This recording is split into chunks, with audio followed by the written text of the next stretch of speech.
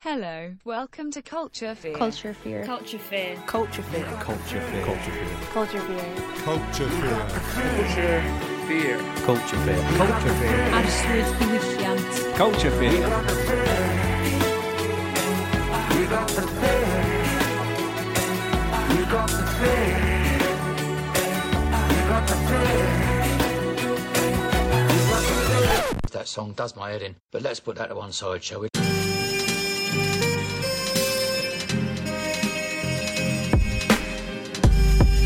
Hello, welcome to episode 16 of Culture Fear, and I'm your host Sean. Our guest today is John of Banquet Records. I first came across the shop at about 14 years old. I remember I was sat in form with a kid a few years older than me, and he was talking about this record shop down the road from where we lived having Jamie T play, and I was just like, a record shop in Kingston that had at the time one of my favourite artists. I couldn't believe it. At the time I was just buying all of my CDs from Banquet Records. From HMV. So obviously I was like, next IT lesson, like Googling Banquet Kingston, Jamie T, and then managed to find the shop and go in.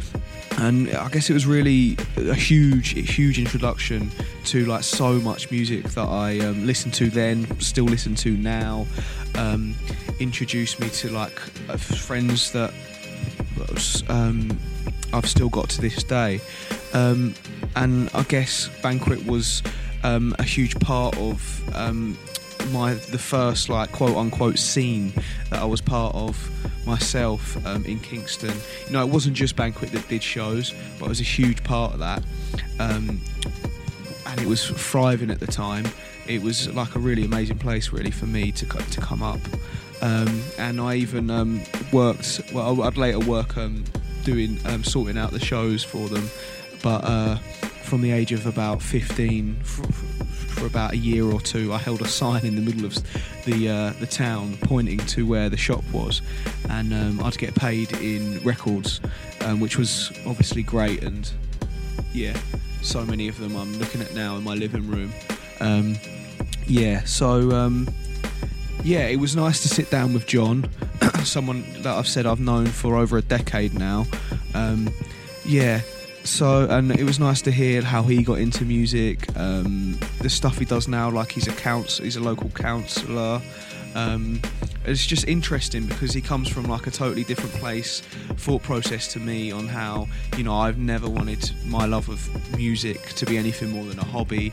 He really took the bull by the horns, and like he does it every single day of his life. It's wild, it's great. But we also got into deeper stuff.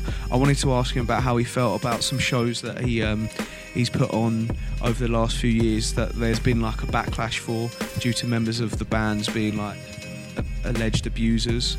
And I thought that was an important thing to ask because you know, it's quite a time from that, and and like speaking to him, it sounds like something that he's really thought about. And I think that our thought processes change over time. So I wanted to hear about, you know, not would you do that differently, but would you do a situation similar now differently? Because, you know, I don't think, you know, you can't dwell on what you've done. You can only change what you do in the future, really. And, you know, his stance on it isn't mine. It's not the same as mine, but obviously I don't do the things he does, so my stance is just in my, like, how I would do things in my perfect world.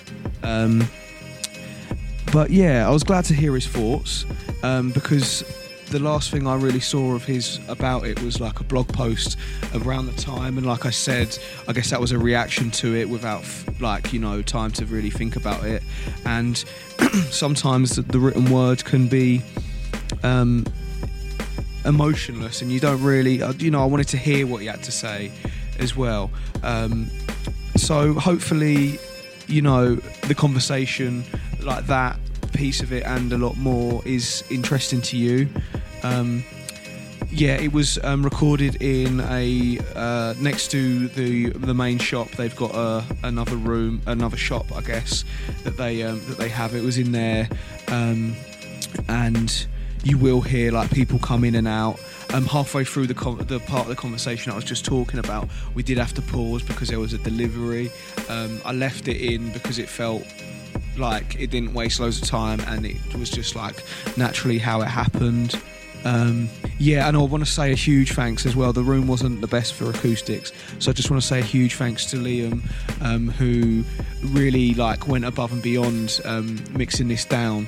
You can find him at Liam C Audio on Twitter. He does everything. He does so much for this podcast. Yeah, so check him out if you have any, like, if you want to do a podcast or if you need anything mixing down or anything like that. Yeah, so thank you, Liam. We have no outro on this, so I just want to say, if you like the podcast, please, I don't know, tell a friend, review, post about it. It's nice to hear people, like just last week someone like got in touch and said they really enjoyed the podcast. That's cool, wild really, and it's always nice to hear how people come across it.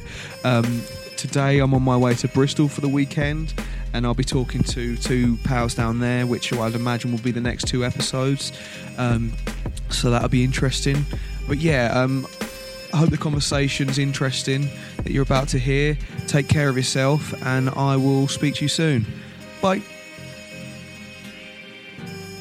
Cool. Hey John, how are you? Hello, Sean. I'm good. Welcome back to Banquet. Cheers. You okay?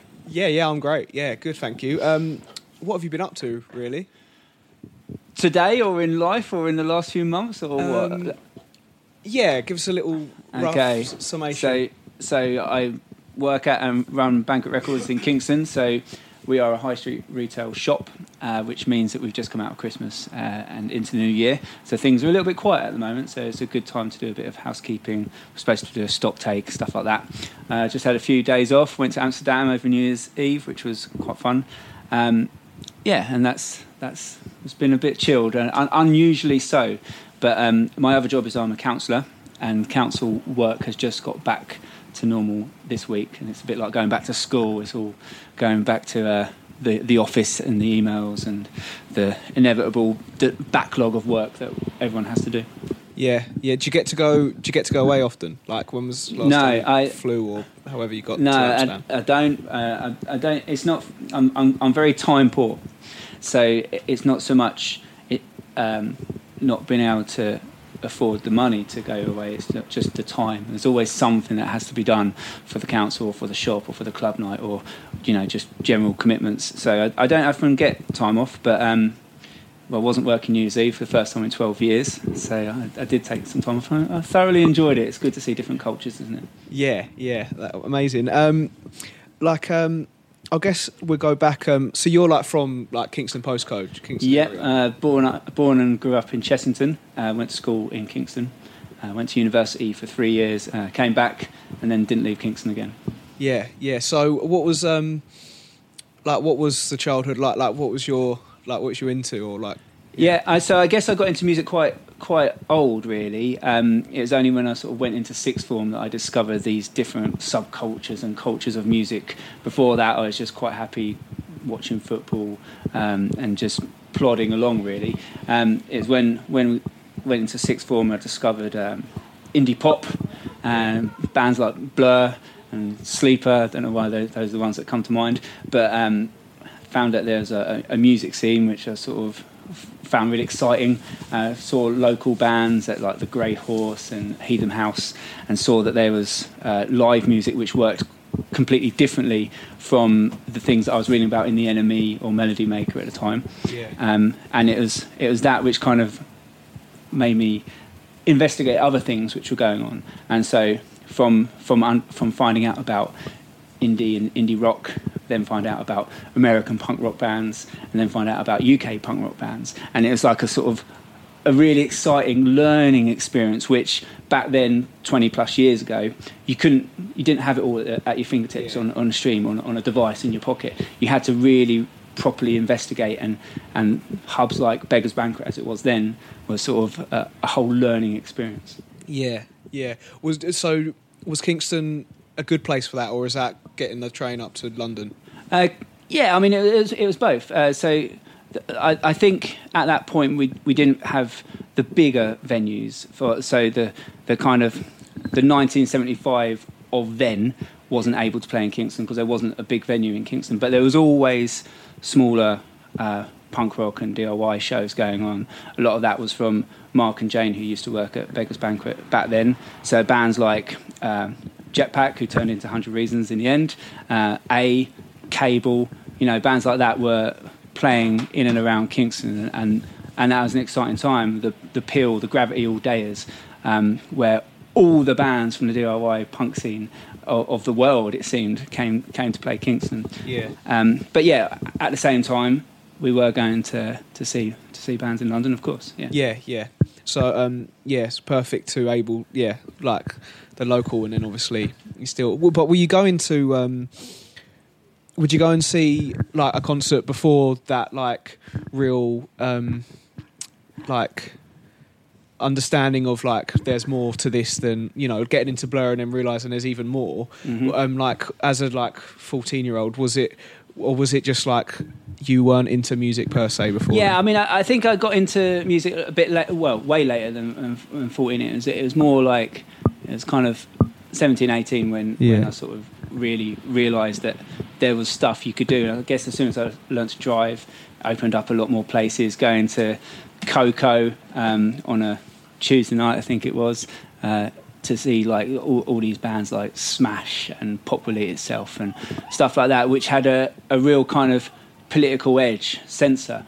Bands like that who were trying to give a message with their music, whilst also looking back being some of the first bands to mix up dance and rock, which now is quite commonplace, but I don't think it was so much then.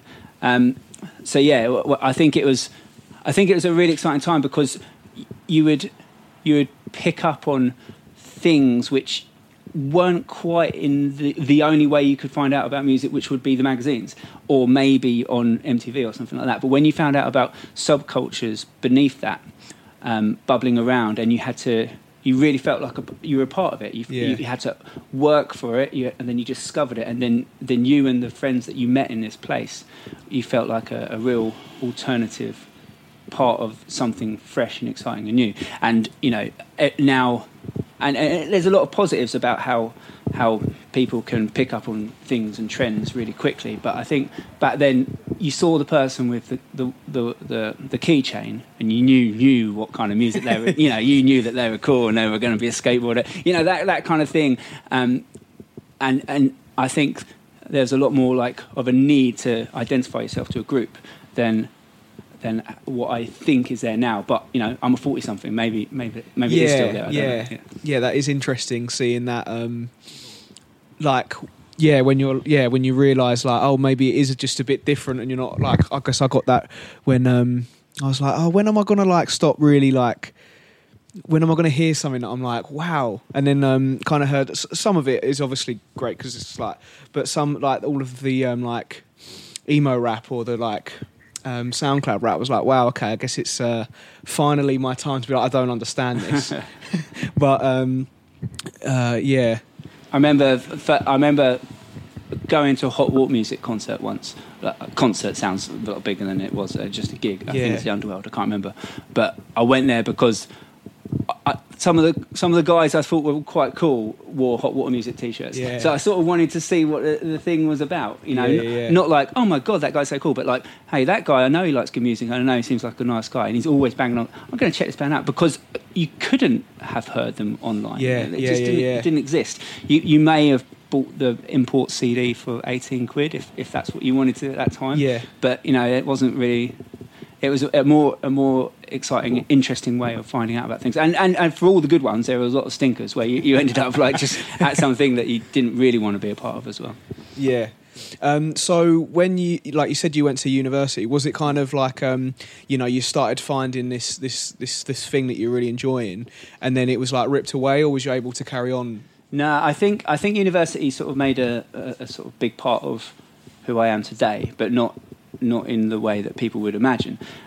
Loughborough, which is the university I went to, had very little to do musically. It had quite a decent record shop, but there weren't any gigs apart from what the Student Union put on, which was like quite kind of, I think, Simply Red played there and Lighthouse Family. Do you know what I mean? It wasn't like stuff that I associate with now. And the indie night didn't really exist, and so it was from having a lack of things going on which made me have to put on things. So I started DJing at the indie night and made it into the kind of indie night that I wanted it to be. Got involved with the Alternative Music Society, as it was, which a lot of that was about putting on coaches or minibuses or covering trains to go to gigs in Leicester and Nottingham and Derby, which had thriving scenes at that time. So that might be the Charlotte in Leicester or Rock City in Nottingham. And so there was music in it. It's about trying to facilitate it for other people, including myself. So it was the lack of a thriving music scene. If it doesn't exist, you have to create it, or not create, but do your bit. And then I came back from university, and Mark and Jane, who were at the time working at Beggars Banquet, I was already DJing at that point. Do you know what I mean? Like, I knew what I was doing a little bit, helping them out on the shows, and found it was quite. It was really rewarding to be a part of what they were doing at that point. Yeah. So then, was that like coming back for summers, or was that like when you moved? Did you move? Like, you weren't staying in Loughborough? So no, I went to Loughborough. No, I never wanted to stay there. I did. What at the time I was doing just because it was an easy degree, so I thought in retail management.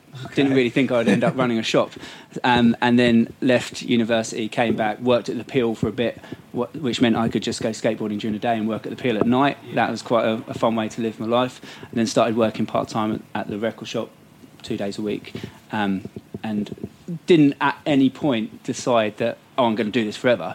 But I never left, and then the opportunity came up to sort of take over the shop, and we did, and that's when things changed permanently. Yeah. So, I guess when you took over, how I don't know, it's maybe too much of a broad question, and I think maybe there's is there different chapters of Banquet Records from when you, like, I guess there's when you worked at Beggars Banquet to taking over and as Banquet Records, but is there like different eras for you as well moving on from there? Yeah, so I mean it was a long time ago that we took over what was a failing business and bought it for like a few £100 and took on the debts, a shop which at the time was struggling. I mean, I hadn't been paid my wages for 9 months. It was a really bad time. When we took it over, it was very much it was the people who it felt like myself, Mike, and Bud, who no longer works here, but we were the people who were doing the work, and we were trying to keep this thing going, which was about to die, but we knew that we could do what we wanted to keep it going in a different way. We were all very aware that the gigs that were happening at the Peel and at Bacchus happened because of that little dingy dark record shop. So there was a point where we took it over, and then it was us. But then after that, there was certainly sort of developments or kind of milestones along the route to being a different kind of business that we are today. It's not just a labour of love; it's people's jobs and it's people's careers now. And there's only so long you can do this before you need to think about, mortgages and babies and pensions. There's only so long where you can just live this day-to-day life, and you have to think a bit differently.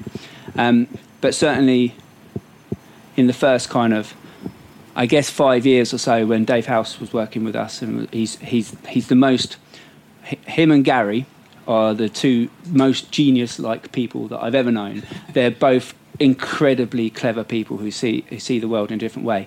And having someone who loved punk rock and was a genius in the same place was a really exciting thing to be around. And I found that most of what I was trying to do was make Dave's ideas happen and facilitate those. And at the same time, doing like the indie night and putting the indie night and making it a bit bigger. And this coincided with a time when indie nights were all the rage. They're not anymore. Clubbing isn't what it used to be, and indie's popularity isn't what it used to be. But sort of 10, 12 years ago, that was you couldn't move for indie nights in London, and we sort of picked up a bit of that in Kingston, which is what created New Slang, our weekly indie night, which is now what has evolved into this night where the biggest bands in the country come to play. Yeah, and I guess I'm sure I could ask the same question about evolution and eras of New Slang, which, I mean, would be a completely different, another podcast entirely, I'm sure. But that must have been, because when I saw you a few weeks ago, I was talking about, 10 years ago, 11 years ago was when I first walked through the doors of Banquet Records. And, I've recently moved house, so I took all my records and was like going through all my 7-inches, and I'd have 4 7-inches of the same single with different artwork, or with like, a different B-side or a radio edit of an indie band that, not many people would remember, and maybe not that many people knew at the time. But then we're being told, well, I guess the last few months we're being told the record store is over. But 6 months ago when record store comes around, we're being told vinyl is booming. Yeah. Where 10 years ago, why were we seeing so many 7-inches of the same? Is it like a lie that? How was it selling then? How different was it? I think there's 2 parts to answer that question. The reason why at that point you were buying so many singles, 7 inches, where you could buy 3 formats for £4, it was that kind of thing, wasn't it? Is because at that point the singles chart was just about physical releases. Yeah. So that the streaming and the MP3s weren't going into the singles chart. So to get a number 1 single, you had to buy it on CD or 7-inch, which meant that even bands like Oasis or Blur were putting out 3 versions of the 7-inch to try and get that number 1, that kind of thing. Once the chart rules changed so that MP3s and streams went into it changed completely, because there was no need to make this physical, cumbersome throwaway piece of plastic when you could just sell the MP3, which at that point was the future. Everyone's going to just be downloading MP3s. Now, we're all not really downloading MP3s anywhere near as much. Everyone's moved on to streaming. So that's why the bottom fell out of the singles market in that way. And now a 7-inch single was likely to be sort of £7 or £8 instead of £1. Yeah. But then the other question is about the record shop and physical music, not just the physical product, but also how you buy it. And we've seen the problems that HMV has had recently. I don't think that's solely due to the music industry. Every high street retailer is going through troubles at this point. I'm sure there'll be another chain in real danger before January's out. But I think that independent record shops are the ones that are still here now are probably quite strong. And I think we all pick up on the idea that while it's not for everyone, there's definitely a group of people who want physical music, who want to own something, who have an emotional connection with the record that they feel is particularly special.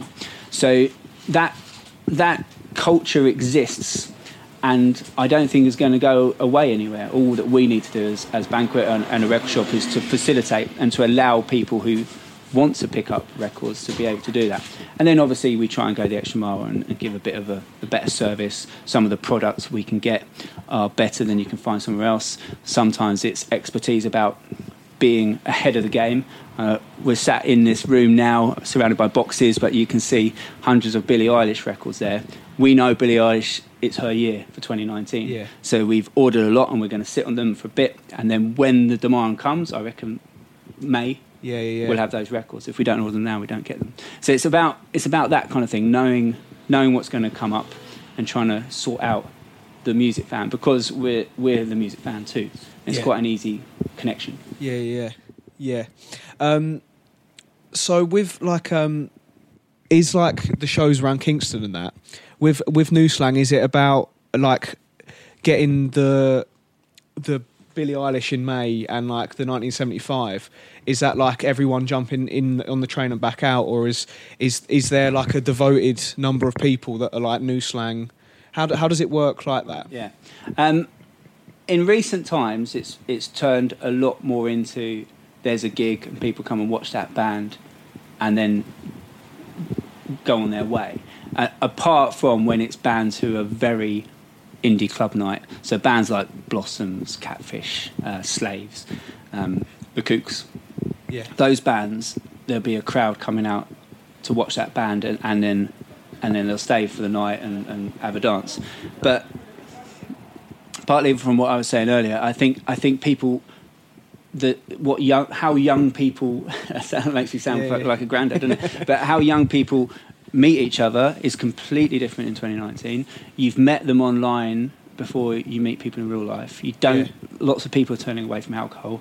Lots of people are turning away from overpriced alcohol. So the actual, and I'll always remember this. Sam, who works for us, is one of our younger employees. He's a bit like, why would you get someone else to choose the music when I can choose it myself? The actual concept of like having a DJ who's saying what songs to dance to, like maybe people don't want that anymore. Some people do, and I believe in clubbing. I think clubbing is brilliant, and I love it. And that's the same as with New Noise, which is our punk and emo nights. And I think it's the same for house nights, and I think it's the same for all types of, like, drum and bass, all types of music. I think there's something so pure about just losing yourself in music and dancing. However, it's expensive, drinks are expensive, and some people don't want to go out like that, and some people want to get up the next day and go to work without a hangover. So it has changed. It's a very long answer to your question, but now as the bands are getting bigger that we put on, it is a lot more. People will travel. People travelled across the sea to get to the 1975. So I'm not surprised that they only go to that gig and then don't come back the next week. Yeah. Oh, brilliant. So I guess from my when I think of like my experience, like I was like very fortunate to grow up around Kingston, and then like find my way into like Banquet Records, which then opened my eyes to like numerous subcultures, and then obviously you kind of pick and choose the things that you enjoy. And I think like probably most of the people that are listening to this will think of Kingston as like there was a time when with like certain kinds of punk rock, like everything went through Kingston, and like regardless, there'd be a London show and there'd be a Kingston show, and you'd get people that go to both, and you'd get people from London travel just to the Kingston show. Yeah. Like, how do you remember those days, I guess? Yeah, I mean, I think when you were just walking through our doors for the first time, it was one of the glory eras which might never be repeated, and that time of the Still. I listened to that record like all the way through the other day, and just what a time, what an exciting time that was. It was something which I don't think there wasn't ever a conscious decision to sort of to play it down. Certainly the Peel going has been a bit of a problem. There's only so much you can do at the Fighting Cocks at the moment, but those times back then, it felt like Kingston was maybe not ahead of the curve with the punters, but maybe ahead of the curve as far as promoters were going, because we were just putting on the bands that people wanted to come and see, and maybe other promoters weren't taking that risk as much. I don't know, but everything was passing through Kingston, and it seemed that the bands wanted to come and play Kingston because they heard it was cool, which meant that it became cool, which meant the next band passed through. That still happens to an extent, but I think on a purely sort of business black and red way, a lot of bands won't choose to play Kingston until their album is out, because then they can get the benefit of doing the install, the benefit of the extra album sales. And if they're going to play Kingston, they'll play it the week the album's out. So something like Boston Manor, say, who I think are one of the most interesting UK new bands and smaller UK rock. They're not really pop punk, are they? Like alt rock bands. We always wanted to do something with them right throughout 2018 because I think they're brilliant. But let's just wait till the album's out. Let's do an install. Let's do a signing. Let's do a show at Backers, which is way too small for them. Let's do this like silly underplay and just have a sort of day of it's Boston Manor Day, and we're just pushing this one band. So yeah, those days were brilliant. A lot of it was from Dave, and a lot of it was just a sort of the stars aligning in a way that nobody chose it to stop.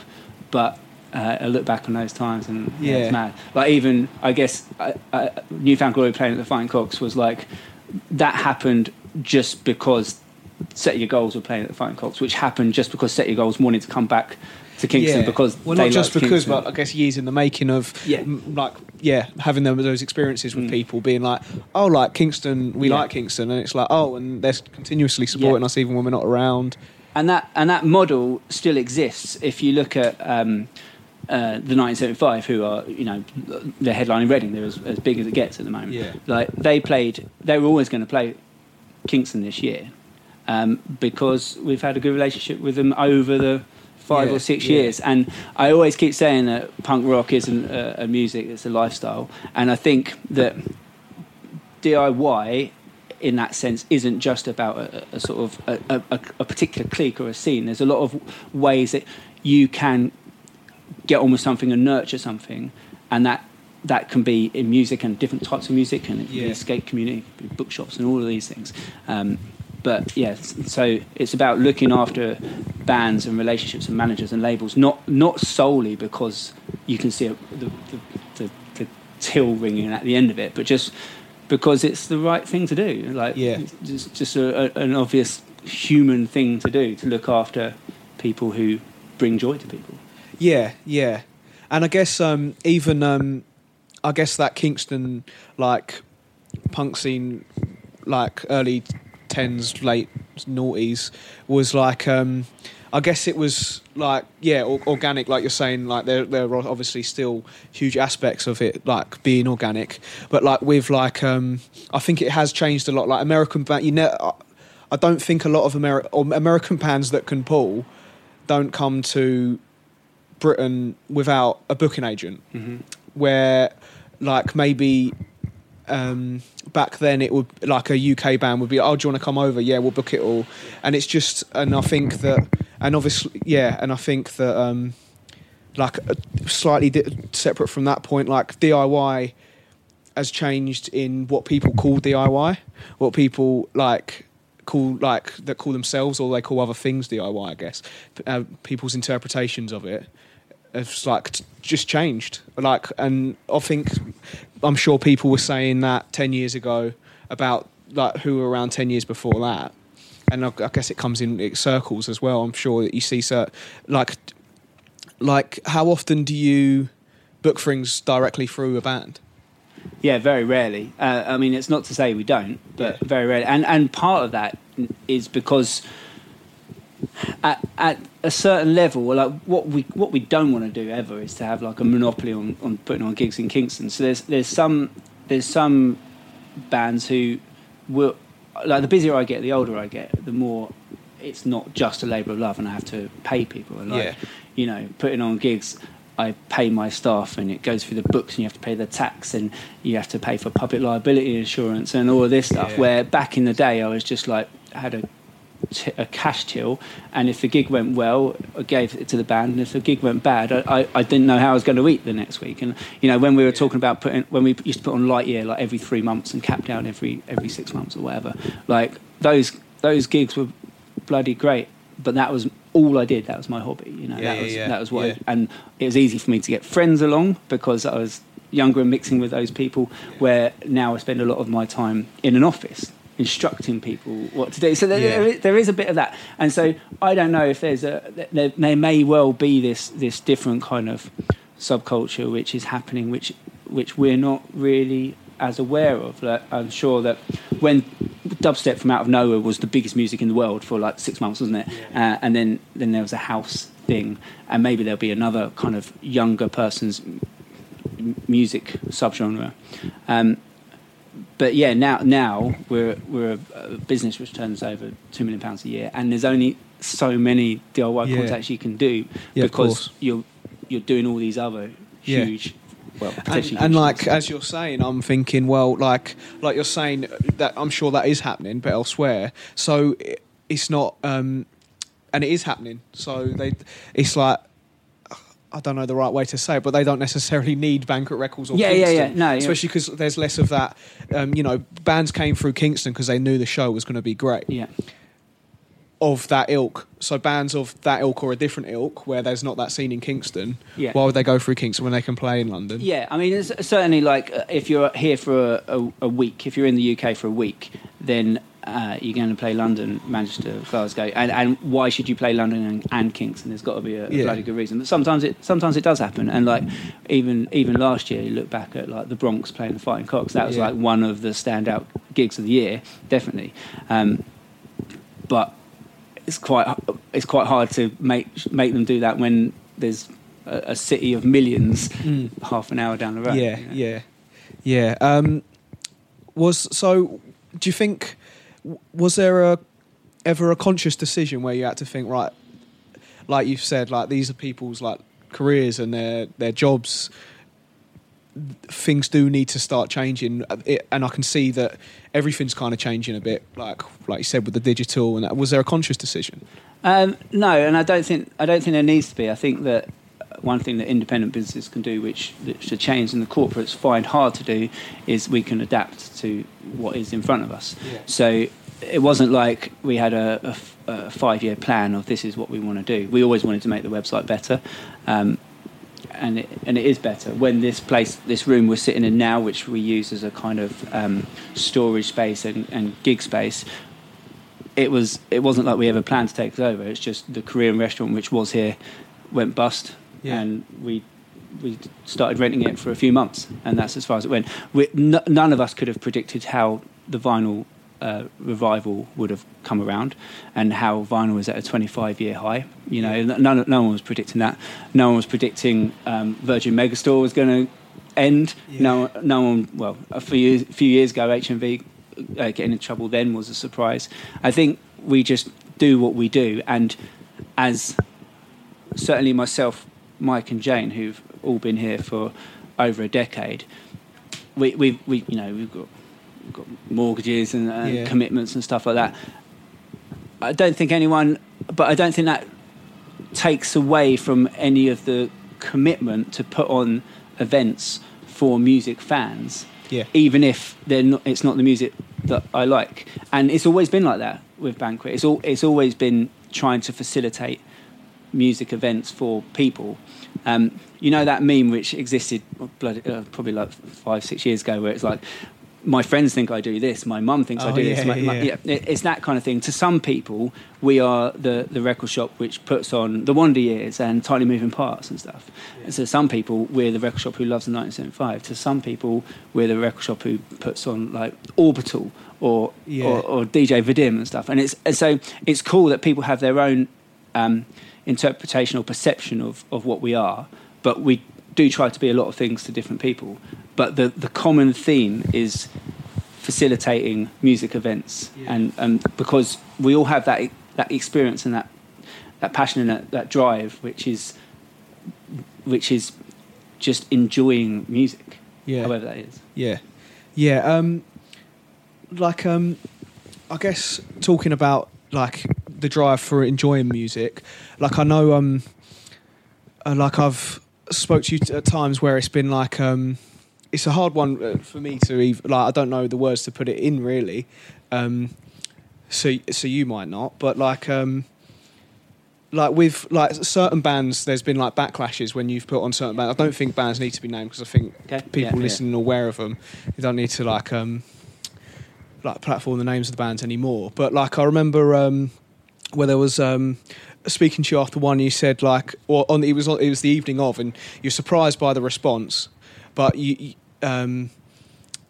but then you said, well, we had spoken about this as like a team at Banquet Records, and like about it, and we are like, and I don't regret doing it because we've spoken about it, and that was the choice.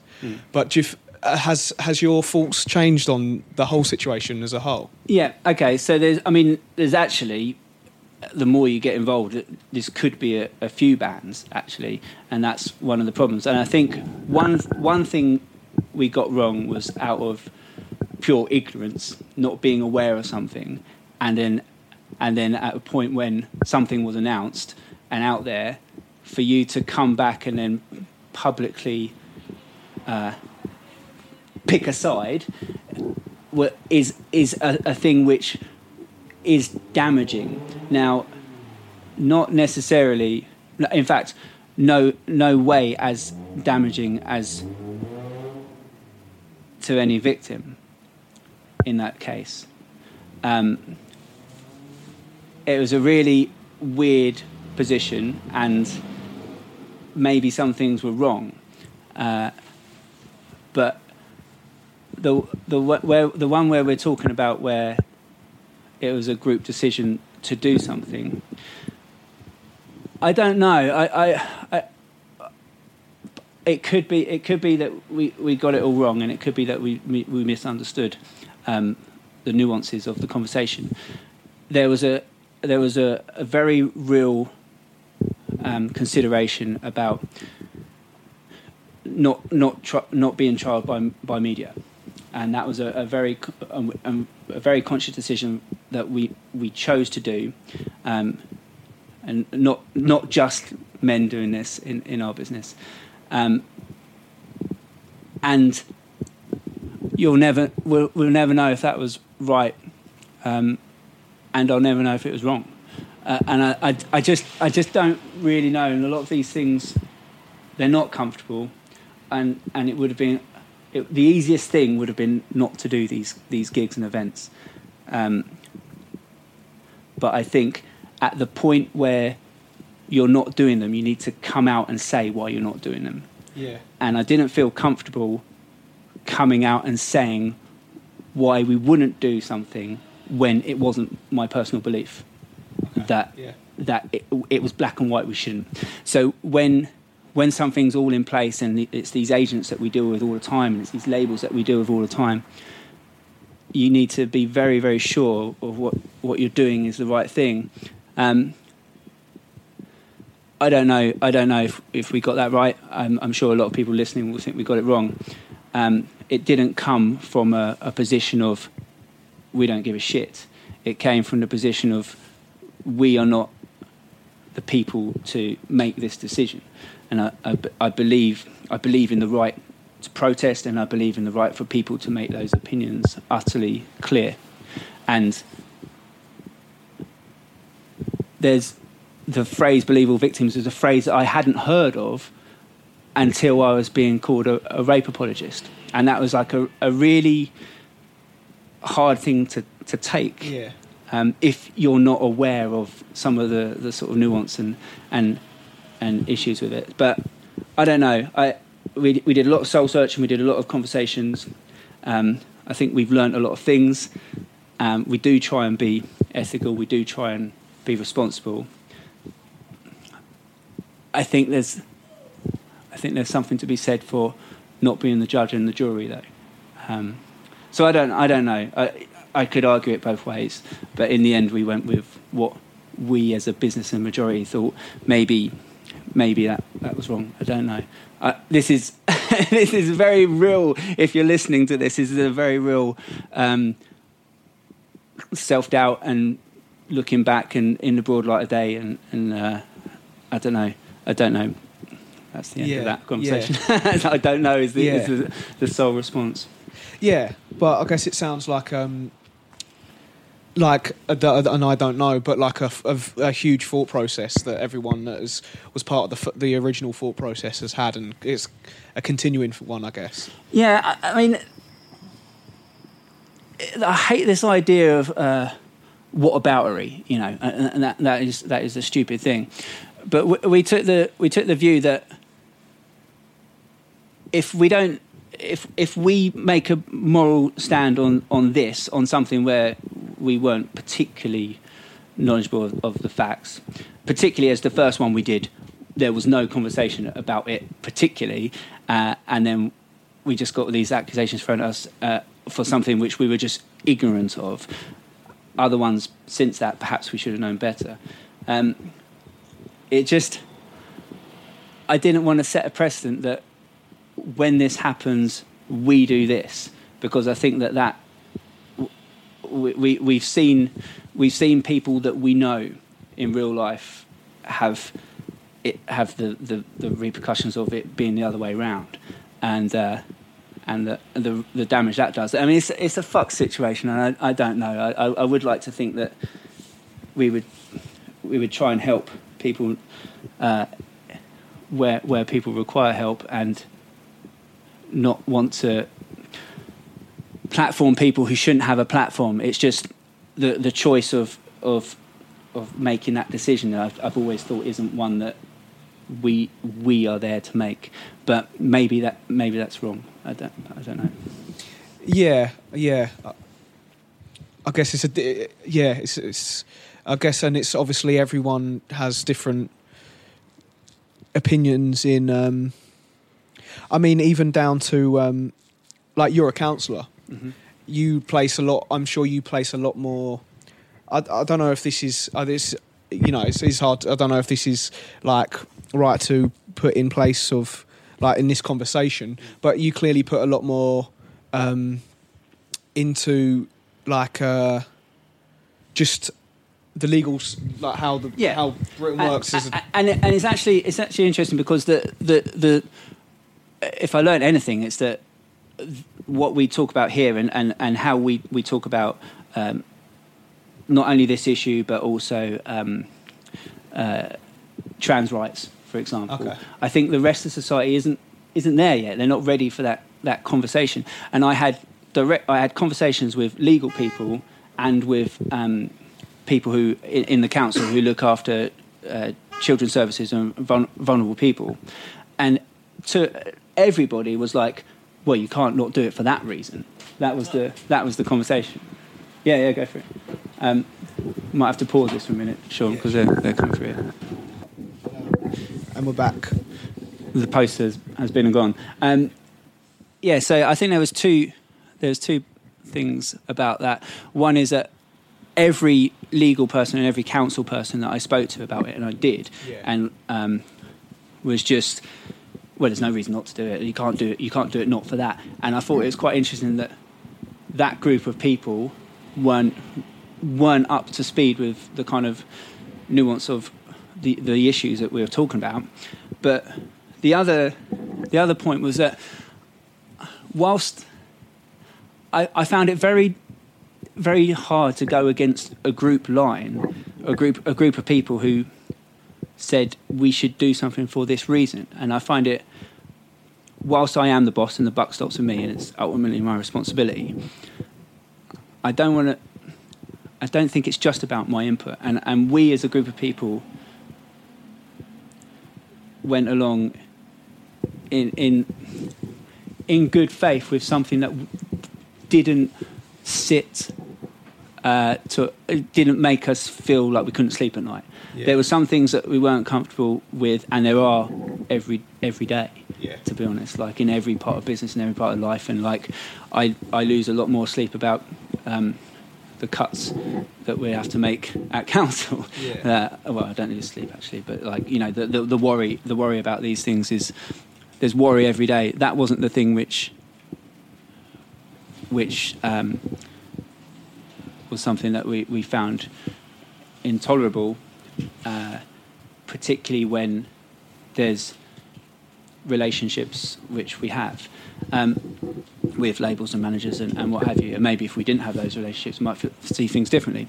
But one thing that is never said in this conversation is the stuff that we don't do, and the stuff that we every month there's things that we're turning down because we don't agree with this person's position on this, and we're not going to do that because of this. And that could be some artists that other people don't find reprehensible, you know, and it could be I don't know how I genuinely don't know how I feel about artists who've been to prison for a knife crime, for example. Okay. And artists who have blatantly misogynistic lyrics as part of their songs, but it's okay because it's a different type of music. I don't know that it is, and I don't know. I find this issue fascinating, and I could talk about it forever. Well, I can listen to people talk about it forever, but I don't really feel I can articulate the rights and wrongs of it because I don't know what they are. And we just keep doing what we're doing, and hope that if we fuck up, and we will from time to time, that people can see it's not a malicious. How can we make money off abusers? That's never been a kind of a conversation that we've had. Yeah. And there's, like I say, there's things that we don't do, things that we choose not to do. And there's been one this week where it's just not worth the shit of this artist who I think is sketchy at best. Yeah. Well, thanks, because I mean, obviously at the time with like some of it. Like you responded, whether it's like smaller tweets, and then I know that you've like spoken, like you've like written up on like the blog. I just thought, later on. I rate that you're bringing it up because people don't, and it's a conversation that, and we've learned lots over the years about this, and it's funny. It's not funny, that's a bad choice of words. The irony is that people are always thinking that we do this because we want to make money out of the bands involved. And nearly all the time, because of the backlash and because of the kind of the calling out, rightly so from these people who do that, I think they're absolutely, if you believe it, you should do it, absolutely. All those gigs lose money. And sometimes we know that we're going to lose money doing those gigs. But it's interesting that Banquet gets, and I think it's a compliment, that Banquet gets held to a different set of moral standards than other people. And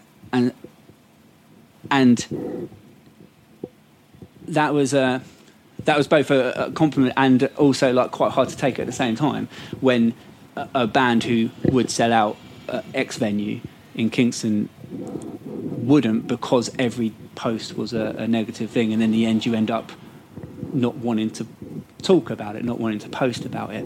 I believe in the war on this, but I'm not sure if it was the right battle within that war. Like, of course, equality and people's rights are obviously fundamentally important.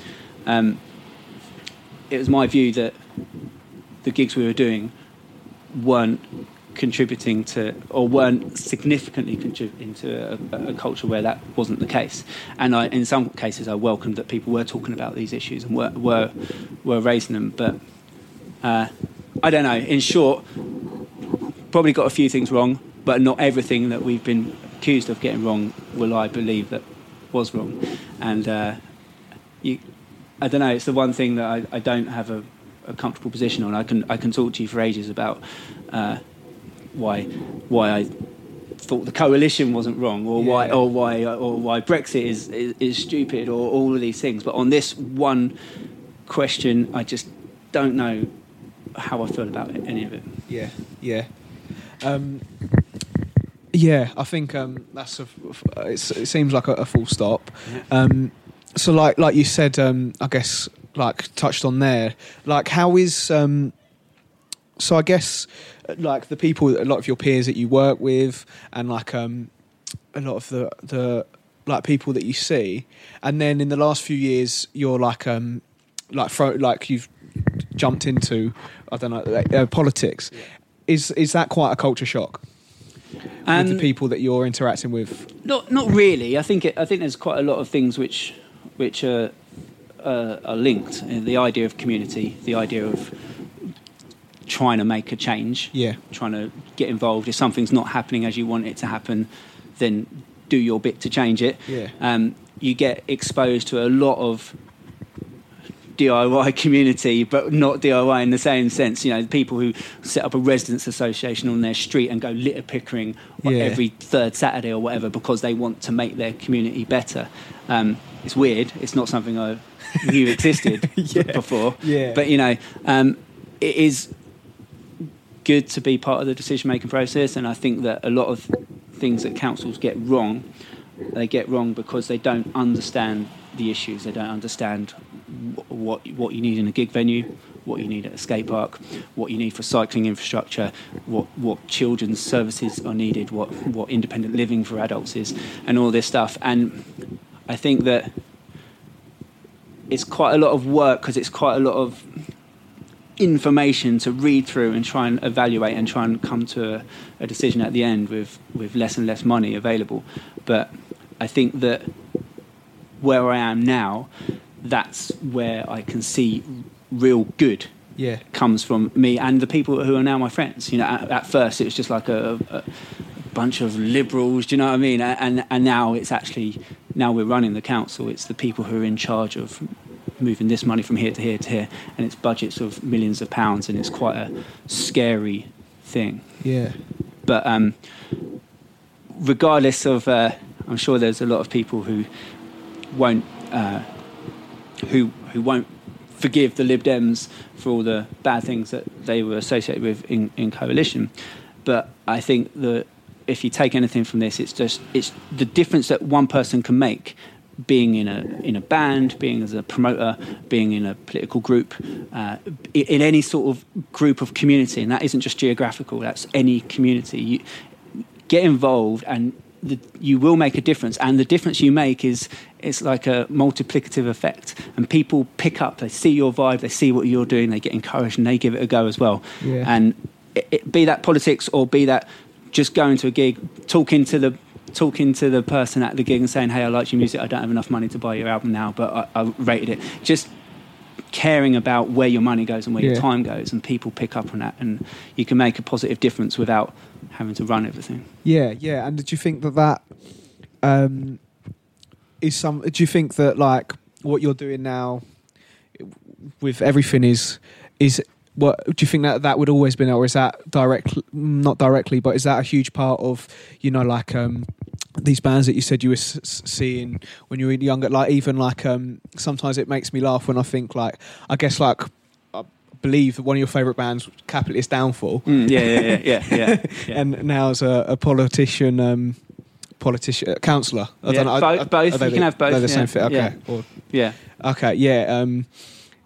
Yeah. Is that a trajectory? Like, is that a reason, or is it just that people getting up there saying things because they believe it can change is just the same thing as what you've been trying to do? Yeah, I mean, I think there's so many things that are common, and I think I've always identified as not a Tory, and because of that, I thought that I was a socialist. Okay, which I'm not, and in fact, I don't really believe in socialism, and I don't believe in capitalism, and so this, and it's somewhere in the middle, and you know, I think we spend too much time looking at this sort of left-right fiscal axis in politics when there's lots of other axes to look at as well.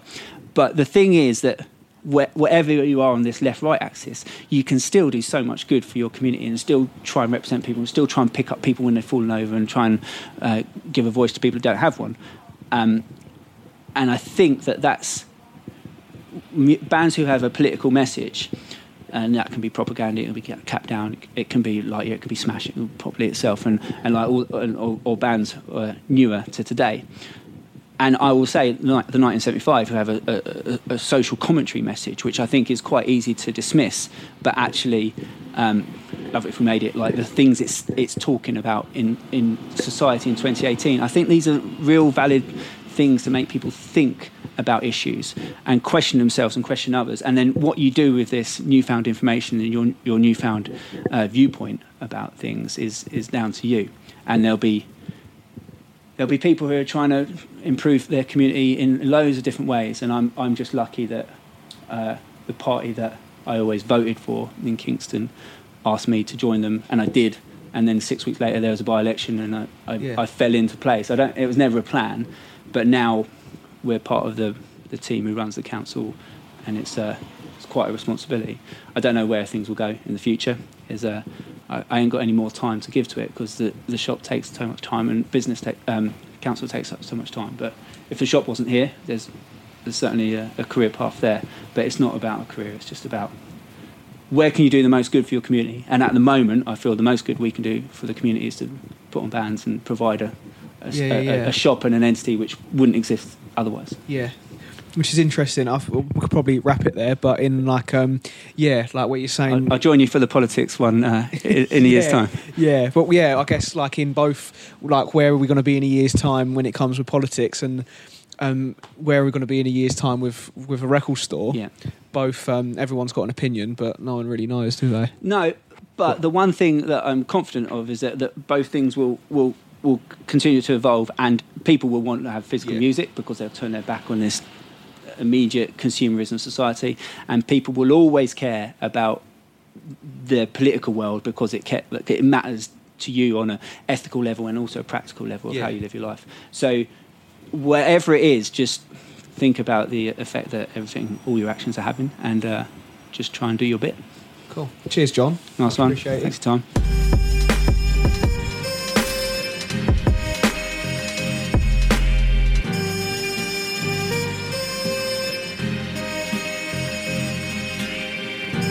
Perfect.